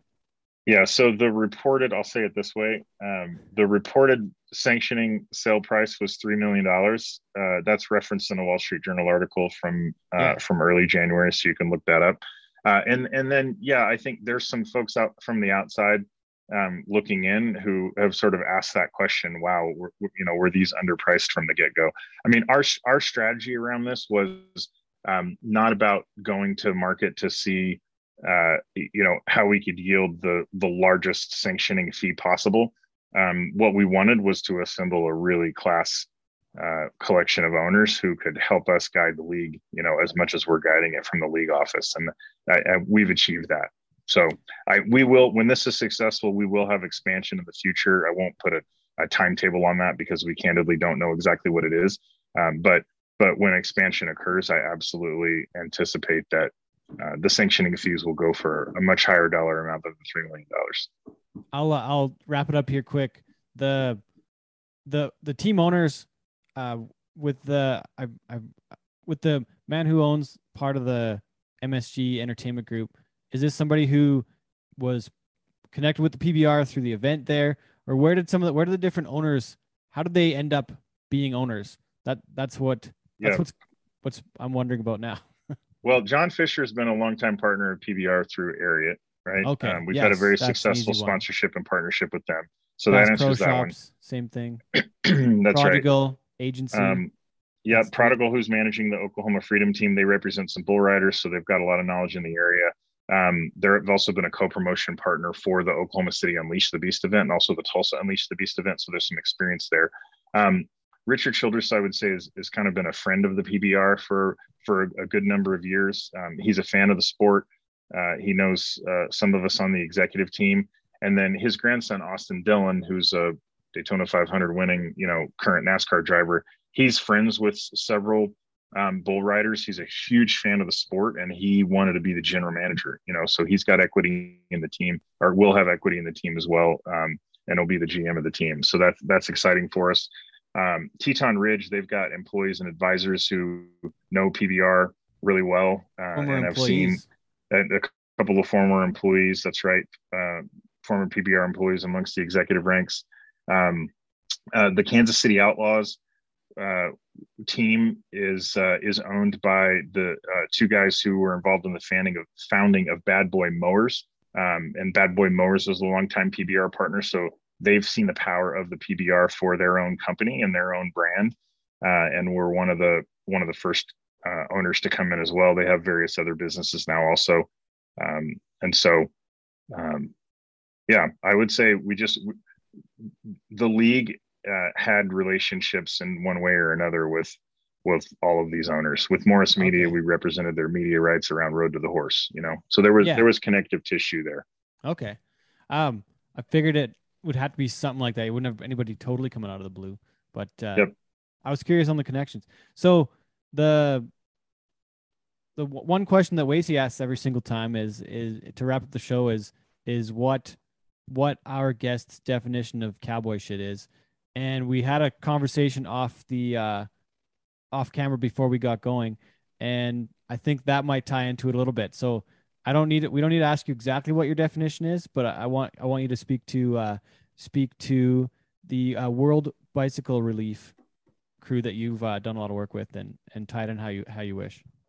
Yeah, I mean, to me, cowboy shit is all about cowboy values, which are about integrity and honor, trust. It's about self-sufficiency, but at the same time, being quick to help a neighbor, who needs help. It's one of the things that really thrills me about the opportunity I've had over the past 6 years to work in the Western sports industry, and work for PBR. So one of the ways I've applied cowboy shit values in my own life is that last year I took on a huge challenge. I'm a lifelong cyclist. and I took on a huge challenge last year that's continuing into this year, actually, to raise money for a really impactful global charity called World Bicycle Relief. They put bikes in particularly developing countries where transportation challenges are a major barrier to fundamentals like healthcare and being able to travel to work. And so these are very reliable bicycles. It's a sustainable program where they train mechanics in the community in order to keep the bikes running, and it can have a really transformational impact on the lives of families in these communities.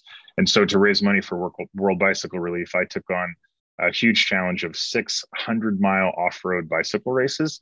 5 of them are called gravel races. It's kind of a new way, principally racing on gravel roads. And those all took me between 7 and 7.5 hours to complete. And then the granddaddy of races that I did was actually a mountain bike race in Colorado, in Leadville, which holds the distinction of the highest incorporated town in the United States at 10,200 feet. The race started downtown at 10:02, went up and over several mountain passes, including one that was 14,000 and change and feet in elevation. 105-mile race. It took me 11 and a half hours to compete. And by finishing under the 12-hour deadline, I earned myself my very own Leadville 100 cowboy belt buckle. It's very cowboy up in Leadville.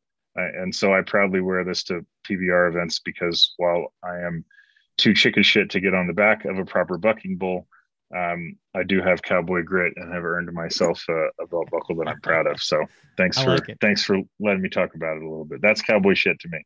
I like it. Okay. And I had one more thing that I forgot about, but where are we at right now with Ride Pass, Pluto TV, and we watched the Global Cup on Facebook this last week, but how do we get watching PBR again up here in Canada? Yeah, Pluto TV is working on their global rollout strategy. Okay. And in fact, Pluto TV is available in Canada, but the tricky thing is it's an important enough market to them that they have their own dedicated channel lineup in Canada that doesn't at this time include Ride Pass. So we've encouraged our fans in Canada and in Australia where the same situation applies to really agitate locally and send emails to Pluto saying, hey, we want this channel. They have the rights to the channel.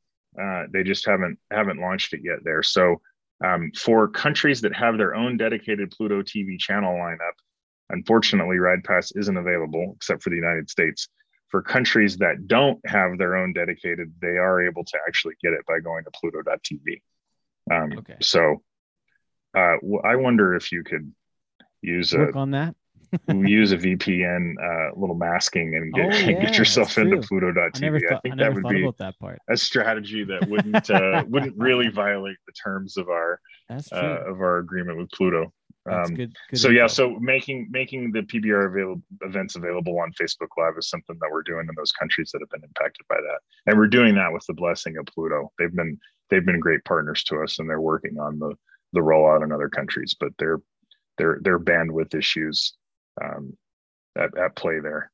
Okay. Well, I won't keep you any longer on this, Chad. This has been an outstanding visit. I appreciate the time. It's good to catch up. It's been a long time. So you too. Yeah, it has been. Yeah, we appreciate it very much. Again, Chad Blankenship, from the Professional Bull Riders. He's leading the team initiative, and it all starts July 25th and 26th. Neutral Ground, Cheyenne, Wyoming, Cheyenne Frontier Days. It's a Monday, Tuesday night. Going to be a heck of a show. Going to wrap up November 4th to 6th. In the former home of the PBR World Finals, Las Vegas. That's right. Nevada at the T-Mobile Arena. But check it out, PBR.com, for everything you need to know about PBR teams. Thanks again, Chad. Thanks, Ted. Bye. So your boots, they're old and dusty, and a line down on the floor.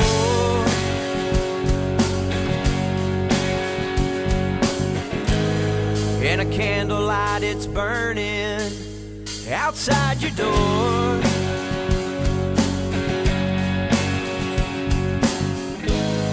And you're gonna keep staying single, man. You never stay too long.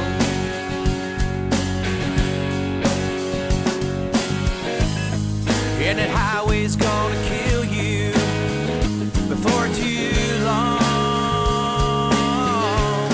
'Cause you're always out running, trying to get by. You never even notice how hard that she tried. Smoking away those nighttime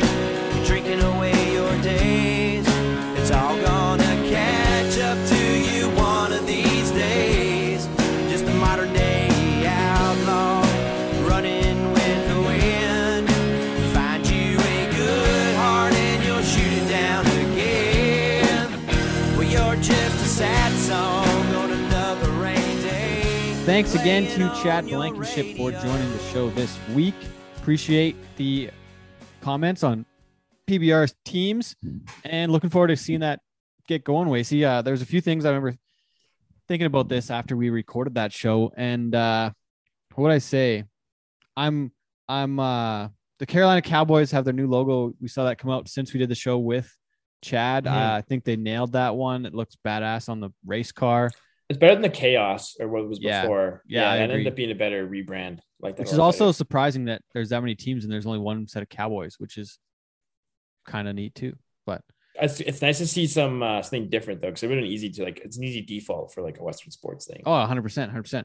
And I mean, I think it goes back to, I got to put another point about the Global Cup, where most of the countries have an animal that makes sense for them on their thing, and we just have like a bull, which is easy for a bull riding company. They just have a bull with a maple leaf, but I think we need to have a polar bear, or there needs to be, I think there still needs to be a Team Canada rebuild, a moose, or like something very Canadian, because a bull is not a Canadian animal. So no, PBR rebrand for whoever's listening, if anybody cares, rebrand needed for Team Canada. But I'm looking forward to seeing what it looks like. There's a lot of people that doubt, probably are out there doubting it, but there was lots of people that doubted the PBR in the first place. So I'm curious to see what happens, and I, for the sake of the sport, I hope it goes very well, and I hope it just does nothing but good for the sport. I know people are probably going to still be disappointed with some things, but I still think I still hope you got to be willing to way. Push it though, and willing to change. I think that's one of the coolest things of it all is the PBR is once again finding a way to change it and kind of make it more consumable in a sense for some people, and just try something new. I think just that willingness to try, like 100%. It could fall flat on its fate, but it could be the deadliest thing that's happened. So I think it's really cool. It's been cool to see the communities that some of the towns are some of the teams are in, like getting behind it, like the Kansas City, like they had the Kansas City Chiefs like interacting with them on social media. That's cool. So I think if they can kind of, even like we have in Calgary, like Calgary Sport and Entertainment, that we have everybody kind of works together. So if you could see some of that, they're all owned by the same company too, which is part of the deal in Calgary. Yeah, but you know what I mean. Like if there could be some sort of like just having them like talk about them on social media just amplifies that exposure for them and stuff. So if there could be that like that in the communities, I think that's a good start for these teams. 100%. I don't know if I can't remember if I asked the question or not. So this might be going on the wrong path, but I wonder what it'll do to the individual athletes and their brands. Because they're going to lose some of their brand power by having a team. So I'm curious what that does for the individuals, but I don't know. I think you'll still have your stars be your stars, man. Like you're going to have your guys. It's the same as any sport. Like you still have the Tom Brady's and the Patrick Mahomes, still do. And the McDavids and those kind of guys. I think some of it falls on to the individuals to make sure that they keep pumping up take ownership of their personal brand as well. Like, you know what I mean? Like you look at McDavid, even in a sense, like, if you're the best, I think I get it, but I think by having the teams, some of the focus is changed to the team branding rather than the individual branding. And I think, who I think it might hurt the most is the Bulls. I think the Bull power might change, and the power of the Bulls brand, like the Bull branding might change. They might end up being a third wheel, maybe almost on the branding side of things. Like you're gonna have teams be like the top piece of it, probably, right? Or you're gonna have the stars be the top piece of it. Like, what's your brand guidelines look like this now? Where right now it's Bulls and it's Cowboys. Where when we move forward with teams, it's gonna be teams number one, then Cowboys, and then Bulls are probably gonna be a little bit relegated. Like they might lose a bit of.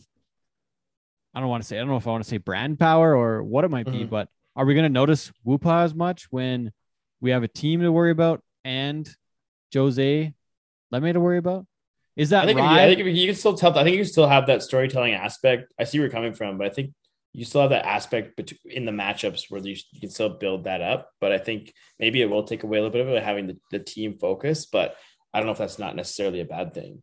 No, I'm not saying it's a bad thing either. No. But I mean, but it might be. It might not be good for the Bull business because there might be less value on a Bull name if there's more value on a team. I don't know. I'm curious. I wonder if the team owners will end up owning Bulls too, or if they already do, could be, or if they can. I'm not sure. Anyways, interesting. Yeah. A few more things to think about, but looking forward to seeing it. Excited to see the first one. Hopefully we can make it down to Cheyenne and see that first one. If not, we'll be tuned in. But let's get back to Florida, Wasey. So after Disney World, we jumped in the car, went south, ended up in Everglades City. So we drove from Orlando because we could get a direct flight with WestJet. Went to Orlando, did the Disney thing, then drove down to Everglades City. Like I said, checked into our room in the afternoon, got a few beers. It was a cool drive through like Central Florida. I got to kind of see what the land, a lot of agriculture and stuff in that area, which is really cool. Yeah. Drove through Panther National Park. Yeah. Kind of cool. So some wild ass gators. Yeah. On the side of the road. Literally. Yeah. They weren't on the road, but they made they had a little dugout kind of. It's a canal. Yeah. The canal. And they had what do you call that? Like a guardrail was the fence to keep them in their little gator. And it was a pretty steep bank along the highway. So it'd be hard for them to get it over. But by the highway. But literally, it would have been were we 20 30, feet away from it? 30, 35 feet, probably 30. It was pretty cool. Feet. So we really pulled over the side of the road, saw the gators, saw the Outback Steakhouse, saw all the American chain foods. You got yourself some Dunkin' Donuts coffee for Man, Dunkin' Donuts is awesome. I'm a big fan. Clay and David got me Dunkin' Donuts on the way to the airport. On the way back. Because I was telling them how much I liked it. Yeah. I had it twice. He's changed forever. Their iced coffee slaps, man. It's the best I've had. I'll die on that hill. We didn't try out the Munchkins, which are also basically Timbits, but their donuts are kick-ass too. The donuts were good. I will say that it was fresher than a lot of Tim Hortons donuts I've had. So that was great. Get to Everglades City though. We met up with Clay and David from the Wrangler Network. Met one of our guides was Amos Tiger from the Seminole tribe, Seminole Hard Rock crew. Had a good visit on Sunday night. Kind of got to lay of the land. And 5:30 in the morning, we were up ready to go fishing. The next day, get on the water. We make a little bet, Wasey, who's going to catch the most fish. Well, I had never we caught tried, a fish before. So we tried gator nuggets too the night before. That's right. We did that on at the restaurant, the Island Cafe in Everglades City, which is, for those who don't know, so Orlando's kind of central Florida, I want to say. And then 4 hours south, Everglades City is right on the water, essentially. South, tiny little town. It's not really a city either. Yeah, it's south and east of Naples and Fort Myers, and it's kind of southwest. It'd be almost straight north of Key West as well if you're going that way. So yeah, Everglades City got hooked up with our guide Mike Merritt in the morning. Tried the gator nuggets; they were good. Frog legs, did not love them. Wasey dropped his, so you got a little bit of a bite, but I just couldn't get past it. It was pretty, it was probably pretty good, but I just couldn't get around that it was a frog leg. Yeah, it tastes like chicken. Yeah, frogs are weird. You also said that gator tastes like chicken, so it does. Yeah, like rubbery chicken. Yeah. Anyways, tried some new food. Got on the water. We made a little bet. I had never caught a fish before. Don't tell the score. Don't tell the score. Okay. Wait till they put it out. Okay, so the video will be coming out. So check it out. But we had a crew. We had a crew with us. We had a guy, our videographer, Atalano Nunez. Atalano. And Atalano, he's worked on Jackass and Wild Boys, some cool. Yeah. He was awesome. He was great to work with. So we have a full there'll be a full video coming out with Wrangler Network, kind of summarizing the day. But the first day was fishing. It was so cool, man. I got to see some cool stuff. Some wildlife. Dolphins swam along with us. We caught a bunch of fish. We caught quite a few fish though between the three of us. If we would have let Storm fish longer, she probably would have beat our asses. But we had a pretty large time. A cool part of it too. So much. Cool part of it too is our Mike Merritt, our guy. He was very knowledgeable of the area. He grew up there, graduated high school in Everglades City. He would there was a couple homestead areas in kind of where we were fishing. It was really neat to have that aspect. I would have someone who was kind of knew the land and kind of would tell the stories about it all, which was great. End of the road kind of place. Hey, there's not much past it, right? You're going there, and I think it's the 10,000 island area. There's a few islands, and there's some stuff further south. But literally, he said, when the hurricanes come through, he packs his boat, gets his boat out of the water, and he heads inland. He's gone. He's not hanging around that little spot when the storms come through. So it was wild. It's a pretty wild little spot. Pretty neat to be off the path, and pretty nice little restaurants. There's some, Storm was saying there's some pretty fancy places there that some people own, the coach of the Washington Redskins has a place there. The people that own Uline have a place there. So it's kind of a neat deal. But it was really cool. I was talking with place. Yeah, I was talking with some friends and stuff once after we got home and my parents and stuff. And I was feeling very fortunate to be able to go on that trip because that had not for that, like there's no way that it ever would have been on my list to travel to or even to think about going. So it was really neat to explore. Like for Florida, if I were just to plan a trip and go, I'd go do a Disney trip or go to the beach somewhere. I wouldn't. Yeah, you wouldn't ever thought to go there and go fishing. Yeah, I had the Everglades to go fishing and airboating and all the stuff we got to do, which was really cool. Like hanging out with Amos was really neat. He's like his history and what the Seminole people was cool and exploring that part of the world. It was super cool. I was on edge most of the time with the whole snake issue, but it was really neat to see. I'm really thankful that that worked out and we were able to. Well, we caught to make it happen, man. Caught some cool fish. Snook fish, redfish, jackfish. What else? Snapper, some catfish. Catfish. Yeah, and then I caught a Goliath grouper. That was a pretty neat rig too. We had to throw them back.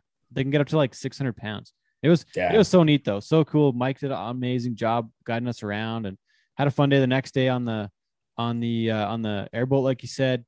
Then quick sleep and you were back home. And then Storm and I went down to Key West. Amazing place. Love to go back again someday. Then we took some time in Miami Beach as well. Then flew out of Fort Lauderdale on. So out of those two, what were your favorites? Oh, for sure, Key West. It was unreal. The pace of that place was so nice, so chill, like such a nice vibe. We had a place. Our hotel had its own private beach. It was one of the only sand beaches in Key West. So we hung out there, read a bit of a book, had a really nice couple of meals, like great food, great couple of great drinks and nice way to cap the trip off. Oh, it was a really nice way to just kind of take it easy, get some sun, just have a nice time. The moment my alarm went off at 6:30 a.m. on Thursday morning, I was kicking myself for not just taking the extra couple of days and hanging out down there. What rattled me, I think, the most was finding out that the Jays were starting spring training, and we were an hour away from Dunedin. We just missed it. Far, yeah, not Florida's far. So yeah, and literally like the spring training started on the 17th. And the first game was on the Friday. The 18th. So you left on the 16th. No, it did start on the 17th. You might have been right. I think either way, it was 2 days difference. If I'd extended my trip, I could just flew on Sunday and caught a couple of Jays games. Yeah, that'd have been so neat. And I don't see myself going back over that way to go to spring training. I'd rather just go to a game in like Toronto. It's such a far flight. Like we were thinking about on the way back, like for 6.5 hours, 5.5 hours, might as well almost go to Europe for that far of a flight, right? If you're gonna go that far, you might as well go somewhere. It's a big rip, for sure. Yeah, she's a long way. If that becomes an annual trip though with that crew, I definitely will be taking time to go see the spring training. Spring training. We'll go, and we never got to Tampa, so like Tampa will be the trip next time. And I want to go golf in Florida, so I shouldn't say I never go back. We'll probably go in and out of. It's cool. It's cool to see. It's be some more Disney World. It's higher on my list to go back to now that I've been there because I had no idea what it was all about. Right? It was one of those things where I just you never think of Florida as a place a person wants to go, like top of the list, right? So not being from the West. For me anyways, I'm sure there's people out there. I get it. All horned up for old Florida, eh? Anyways, thanks again to our friends at Wrangler, David Sharp, Clay Handback, Amos Tiger. Unreal time down there in Florida. We had a wonderful trip. Atalano Nunez. Storm, thanks for coming with us as well. It was just a ton of fun. So stay tuned. The video will be coming at you. We'll throw a few clips out on social as well. But thanks again to those guys for making it happen. Thanks, Wasty, for making it happen. Thanks for taking the time off work and going and doing Happy it. to. I got a lightsaber out of the deal, so I'm happy. Life's complete. But, oh, man, I had one other fun story. So today I met a friend who I hadn't seen in like 22 years. So we went to school together from probably like preschool until grade 5. And then he moved away. And I don't know if we hadn't even really kept in contact, but somehow one of us found somebody on social. Like I think Luke found me on social somewhere. His name's Luke Larock Walker, and he lives in Cochrane now. He's actually a denturist. Like he makes dentures. Yeah, that's a good profession to be in. Yeah, he told me all about it today. It was really wild. But we met up. He found me on social. We decided we're gonna meet up. So we met up at Brewster's over in Crowfoot, and had a couple beers, caught up. Like had a really good bullshit. It's pretty neat to see somebody that I hadn't seen in forever since I was a kid, right? So we had a really good catch up. He's got a couple kids. It's kind of neat that way, and we talked some stories, had a couple beers, watched some of the Blue Jays game. But then afterwards, I went over to Lamley's. I hadn't been by the Lamley store in a little while, so I went over to the store and cruised in there. Met one of the folks working there. His name's Wade. Had a little BS with him, checked in on the Montana stuff, checked in on our new cowboy shit buckles are in stock at Lamley's for those looking. Nice. And what do we do? So I went in there, and then there's a couple guys, a guy in a PBR hoodie, and then another guy in a cowboy hat. They're both wearing felt hats. The one guy even had his bull riding spurs on still, actually. But they had a flat straw hat there, like they wanted to get it shaped. And I was like, "Oh, you get that at Irvine's?"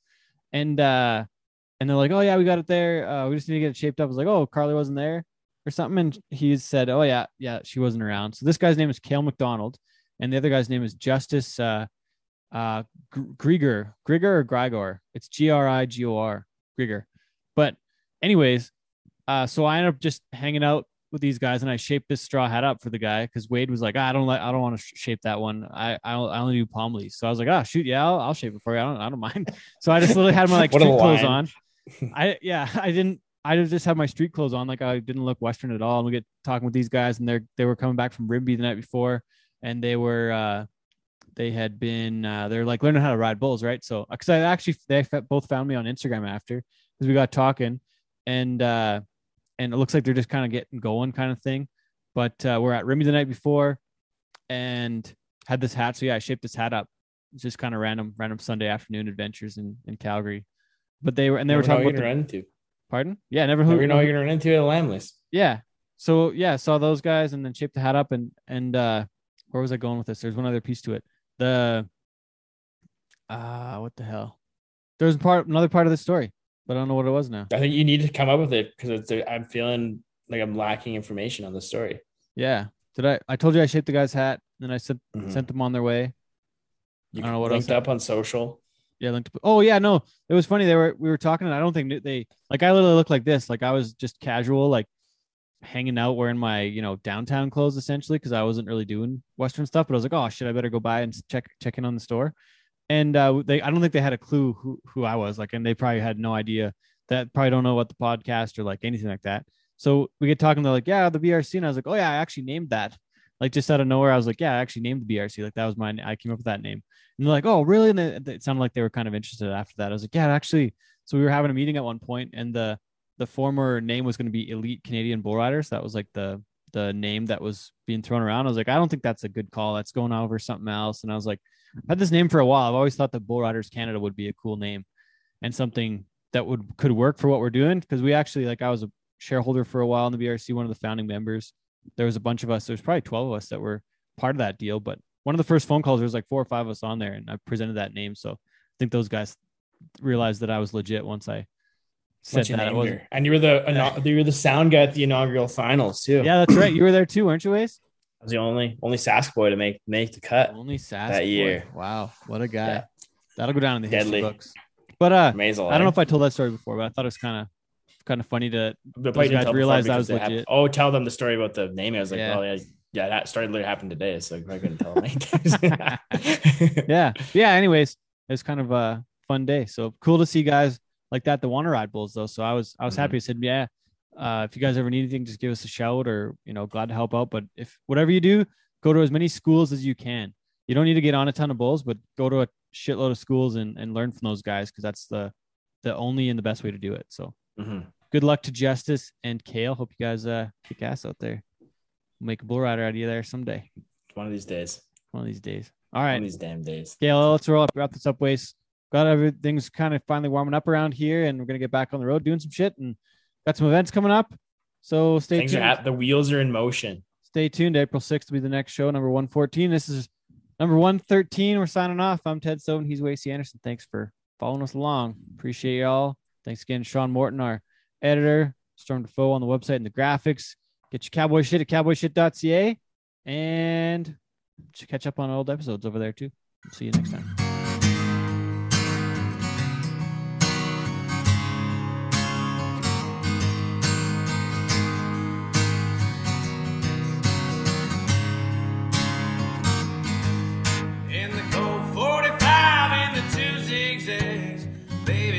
All we need. We can go to the park after dark, smoke that tumbleweed. As the marijuana burns, we can take our turns, sing